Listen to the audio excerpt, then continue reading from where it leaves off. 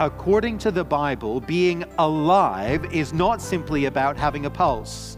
It's not simply about taking in oxygen and having discernible neurological activity. Life is not merely a physical phenomenon. It is, according to the Scriptures, a spiritual one. Welcome to Encounter the Truth with Jonathan Griffiths. I'm Steve Hiller. Glad you're with us as we continue our series, The Unsearchable Riches of Christ. And Jonathan, as you just pointed out, there is more to being alive than just being able to take a breath, to have a heartbeat. You said it's not just a physical thing, but there's also a spiritual component to that. If you would for a second, what do you mean by there is a spiritual element to being alive? Well, it's a remarkable thing that the Bible highlights for us and really insists upon for us. And it is this idea that because of our rebellion against God as the whole of humanity, we are born as people who are physically alive, but actually spiritually dead because we are not right with the God who made us. Now, that seems counterintuitive to us, but the Bible says that is our reality. Yeah, it's interesting. We just had this conversation a night or two ago with our 7-year-old, and he was beginning to try and wrestle through that concept where Jesus sits down, he's talking with Nicodemus, and Jesus says, "You must be born again." And, it was interesting to try and be able to put that into words that a 7-year-old could grasp. How would you explain that to a child? It's interesting. I mean, we've had similar conversations with our own kids at home, and some of those conversations are ongoing. But at the root of it, we need to understand that we are more than simply physical beings. There's more to us than just what we see and feel. We're spiritual beings. And it's possible for us to be physically full of life and vitality, but spiritually to be actually entirely dead. And I think kids can come to see that. I'm sure you've had great conversations at home, Steve. As adults, though, I think we can come to see it as well when we recognize something of our own spiritual need. And there may be those who are listening today and you have a sense of this within your own heart. There is a spiritual need within, and something needs to happen, something needs to change. Well, that's part of what we're going to be looking at in today's broadcast. So if you can, grab a Bible, join us in the book of Ephesians. We're in chapter 2 as we begin the message, Brought from Death to Life. Here is Jonathan. Well, I think the autumn of 2018 will be remembered as an autumn of very great storms. Hurricane Florence, Hurricane Michael, and closer to home, of course, the Ottawa tornadoes.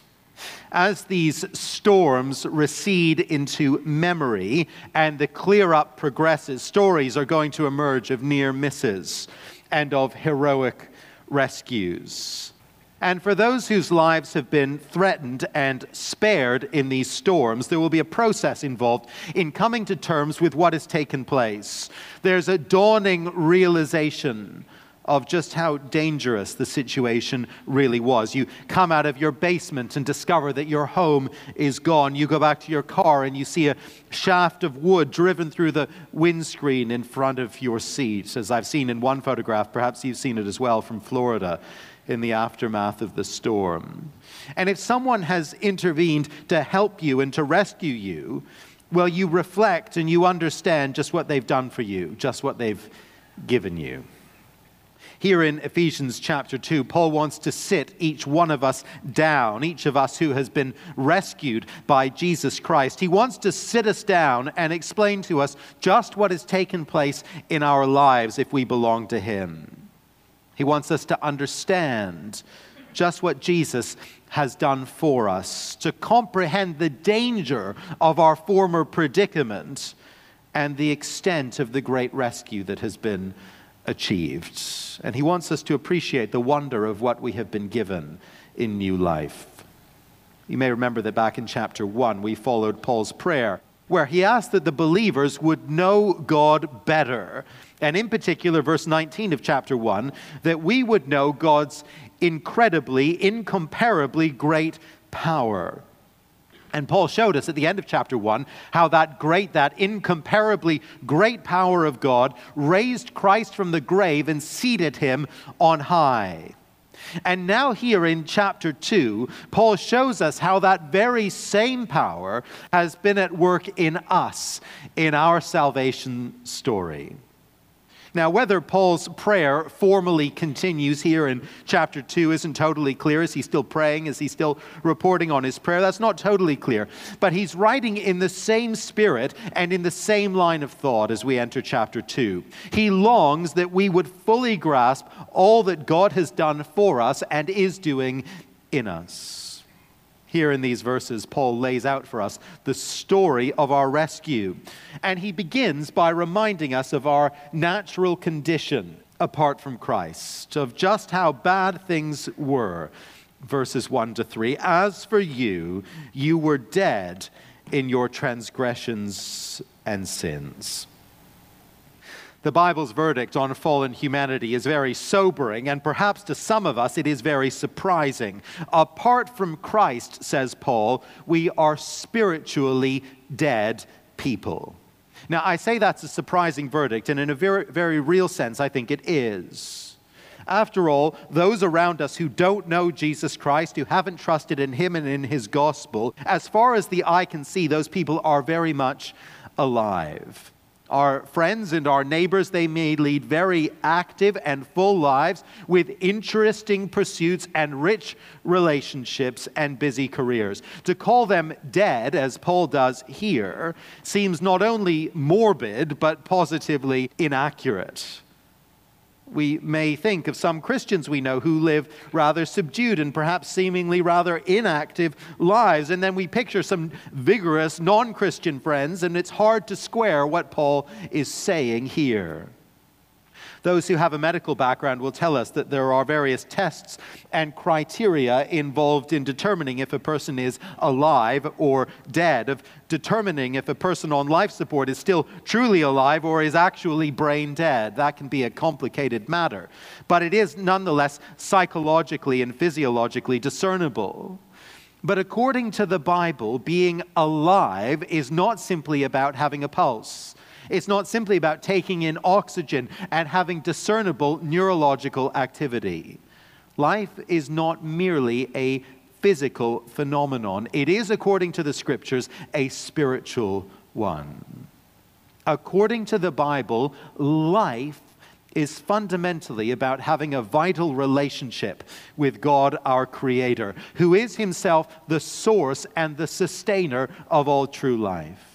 Now, to understand this, to wrap our heads around this, we need to remember the Bible's wider storyline just for the minute, and in particular, its opening chapters. You'll remember what happened in the Garden of Eden. It's a familiar story. God created the man and the woman and gave them life in His presence. But He warned Adam and Eve very clearly that if they disobeyed Him from eating of the tree of the knowledge of good and evil, well, they would die. And so when they did indeed eat of that tree, they were cast out of God's presence in the garden and they died spiritually. Now, the physical implications of that spiritual death followed more slowly. They didn't come immediately. Their bodies began a process of decline, the process that ends for each one of us in the grave. Spiritual death led only slowly to physical death. And Paul wants us to understand that apart from Christ, each one of us was spiritually dead. He wants us to know that apart from Christ, the people around us each and every day, the people we interact with and engage with, our friends and our relatives, our neighbors and our peers, they are spiritually dead even as they physically live. He wants you to know, if you're not a Christian believer here this morning, however good your health is, however vibrant and full your life is, you are actually dead in spiritual terms, even as you live. Now, that is a very sobering thought. If you're not a believer, that is something for you to grapple with very, very seriously. Perhaps it shocks you. Or maybe, as you reflect upon it, it actually makes sense of how you feel in some ways. It actually accounts for a sense of emptiness that you recognize and that you experience in your life. And in any case, it's something that you now need to reckon with very seriously, even as you consider your own response to Jesus Christ. We said a moment ago that spiritual life and spiritual death are essentially relational matters. They have to do with our relationship with our Creator. And now in verse 2, Paul brings that relational focus into view, but he shows us another side of it, the darker side of it. And he says this: you were dead in your transgressions and sins. Verse 2, in which you used to live when you followed the ways of this world and of the ruler of the kingdom of the air, the Spirit who is now at work in those who are disobedient. I think we'd rather not think about it too much, and we might prefer to disbelieve it. But the Bible tells us very clearly that there is a personal enemy of God's at work in the world. His name is Satan. And his kingdom is set against God's kingdom. And he is personally set against God and against the people of God. And here Paul tells us that those who are spiritually dead, those who do not belong to Jesus Christ, are actually, even if unwittingly, following this ruler of a spiritual kingdom, this ruler of the kingdom of the air. Satan is spiritually at work in unbelievers. It's a frightening thought, isn't it? End of verse 2. That Satan is actively at work in the hearts of unbelievers. But there it is. That's what Paul says. That's the spiritual reality according to the Scriptures. Some here will have had that very unsettling experience of having their computer hacked or having fallen victim to cyber fraud. Someone sends you an email, perhaps under the name of a trusted friend, and they invite you to open an attachment or to go to a particular website. Perhaps they want you to send information or even money to them. We've actually had that going on here at the office at church. Someone has been setting up fake email accounts, actually in my name, and then emailing around the staff with pleas for money. I'm trying not to take it too, I promise it wasn't me. I'm trying not to take it too personally that no one felt inclined to send the money that was asked for. Fortunately, everyone recognized it was a fraud. But it is unsettling to be taken in, even if for a brief while. And if that happens, you look back and you think, I've just played into the hand of a malicious person with evil intent. I've been taken in. I've been caught up in something very malicious, very dark. And Paul says that's what's happened to each of us. That's what each of us has done. We've played in to the devil's hand and we've followed his ways. We have, verse 3, gratified the cravings of our sinful nature, said yes to our appetites and our desires without any real thought to right and wrong, without a concern to honor God, without a concern to obey his word. And so with all the others who did this, end of verse 3, we were by nature objects of wrath. Living in such a way as part of such a kingdom, we were doomed to destruction at the final judgment because we deserve that judgment. Now, it's all very sobering. We've said that. Sobering as we consider the danger we were in. Sobering as we consider the spiritual state of so many people all around us. It's sobering stuff, but Paul's main purpose here is not to depress us. That's not what he's trying to do. No, his aim is actually to fill our hearts with gratitude. Gratitude as we remember what we once were and when we realize fully what God has done for us. You're listening to Encounter the Truth with Jonathan Griffiths, a message called Brought from Death to Life, as we're taking a look today at the first 10 verses of Ephesians in chapter 2. Paul is laying out the story of our rescue in this passage, and we're going to get back to this in just a moment. By the way, if you are looking for some additional encouragement from Jonathan, we've got a weekly devotional that we post on our website. If you've not seen it before, I'd encourage you to check it out. Simply come to encounterthetruth.org and then click on the link that says Moment of Truth. That is our weekly devotional, and we'd be so encouraged to share that with you. Again, that's encounterthetruth.org and click on Moment of Truth. All right, back to the message. Once again, here is Jonathan. And so, having shown us so clearly what was our natural condition, Paul now turns to God's gracious intervention in our lives. Verse 4. But because of his great love for us, God, who is rich in mercy, made us alive with Christ even when we were dead in transgressions. It is by grace you have been saved. One of the great emphases in Ephesians so far has been the sovereign initiative of God in our salvation. It's been quite humbling for us, actually, as we've taken this in. As Paul's reminded us again and again and again that our salvation was not our plan and it was not our achievement, but it was all of God. It was all of grace. And Paul drives that message home again here. We were dead, thoroughly dead in spiritual terms. We were following this wayward ruler. We were living a pattern of disobedience against God. And yet, despite all that, in the midst of such hopelessness, God intervened and he did something astonishingly kind. And he did it, Paul tells us, because of his great love for us.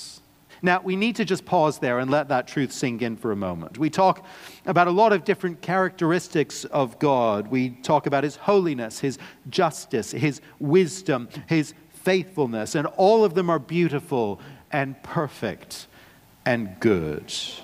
But there is hardly a truth about God that is more precious to us than this simple truth, that he loves us. It's probably the first truth we learn about him. Jesus loves me, this I know, for the Bible tells me so. It easily rolls off the tongue. But I do wonder if you and I really know it and really believe it today. I hope you do. I hope you can take this in as I say it. God loves you. God loves you very much. God loves you more than you can ever know. He loves you more and better than anyone has ever loved you or will love you. Now, I'm pausing to underline that point and to emphasize that point because we all desperately need to know that we're loved, don't we? It's so important for us. We see the importance of that for children. You see a child who's been well loved, and you see the fruit of that in their development, their freedom, their confidence, their joy. And sometimes, tragically, we see children, don't we, who haven't been loved, who haven't had parents who told them that they love them, who show them that they love them, and the damage of that, it is just dreadful. It's devastating, and it's lifelong in many ways. As human beings, we need to know that we are loved. We all need that, but for some here, the need to know true love and experience loving relationships, well, that is a desperate need because for one reason or another in your life experience, you haven't known many relationships like that. Perhaps you have struggled throughout your life with a sense of being unloved. And actually, the truth be told, it is a massive burden that you carry. And so for you, for all of us, how wonderful it is to know that the creator of the universe loves us, really loves us, genuinely loves us, deeply loves us. He loves us so much that he met us in our rebellion and in our foolishness and our waywardness. And in mercy, verse 4, spared us the judgment we deserve and instead made us alive with Christ. Sometimes we'll talk about God's love when we outline the gospel. Sometimes we will think about his mercy. Sometimes we'll reflect upon his amazing grace. Those are all very big and very rich gospel words. And those features of God's disposition toward us in Christ, his love, his mercy, his grace, they're all wonderful. They're all interwoven.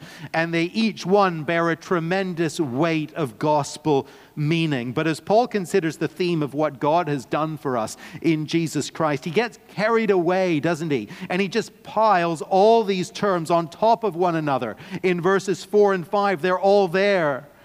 Out of love, God sent his Son into the world to be our Savior.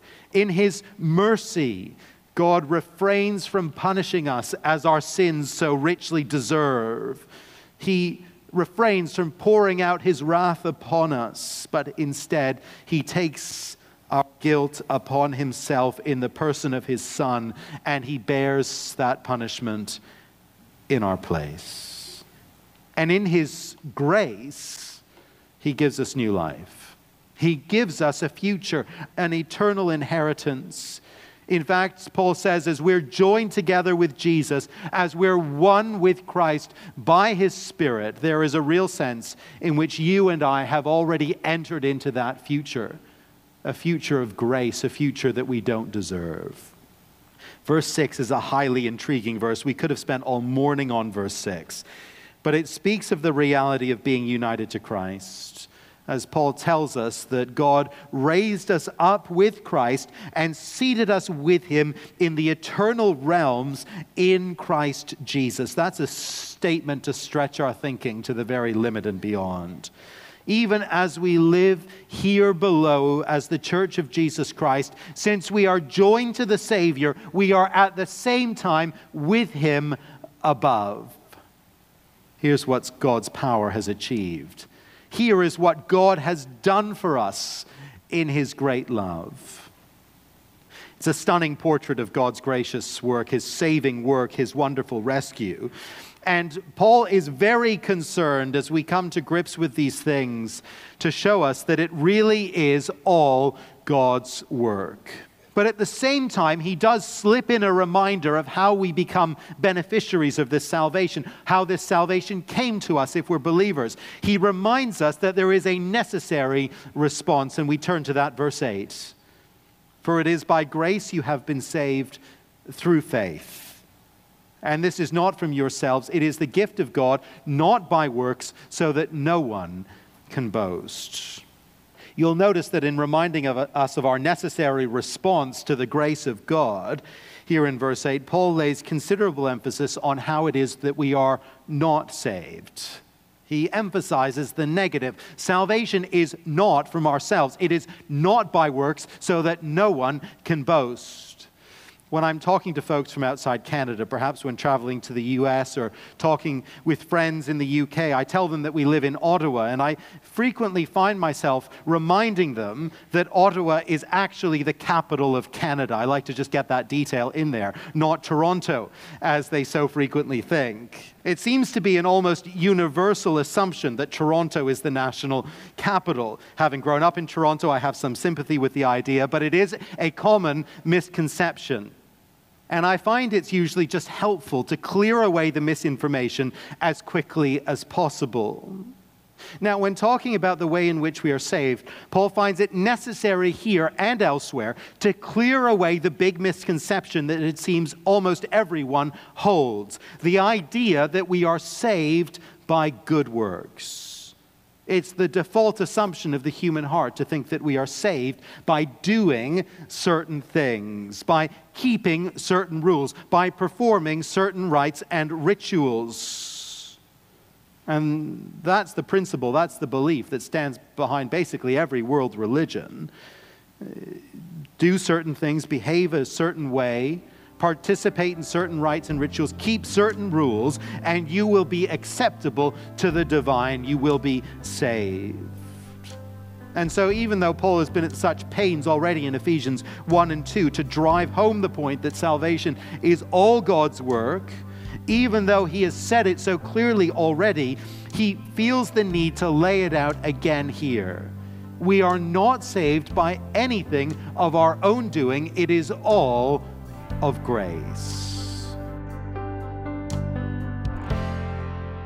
Jonathan Griffiths with a message called Brought from Death to Life. A look at the first 10 verses of Ephesians chapter 2, and we're going to pause here, but we'll continue this message on our next broadcast. Hope you make it a point to listen. Hey, today is the final day to give a gift of any amount and request a copy of Jonathan's brand new book. It's called God Alone, His Unique Attributes, and How Knowing Them Changes Us. In this book, Jonathan shows us how God alone can transform us at a root level. And we'd love to send you a copy of this book as our way of saying thank you for your financial support. Find out more or give online at encounterthetruth.org or call us at 833-99-TRUTH. That's 1-833-998-7884 or encounterthetruth.org. Thanks for listening today, and I hope you'll join us next time.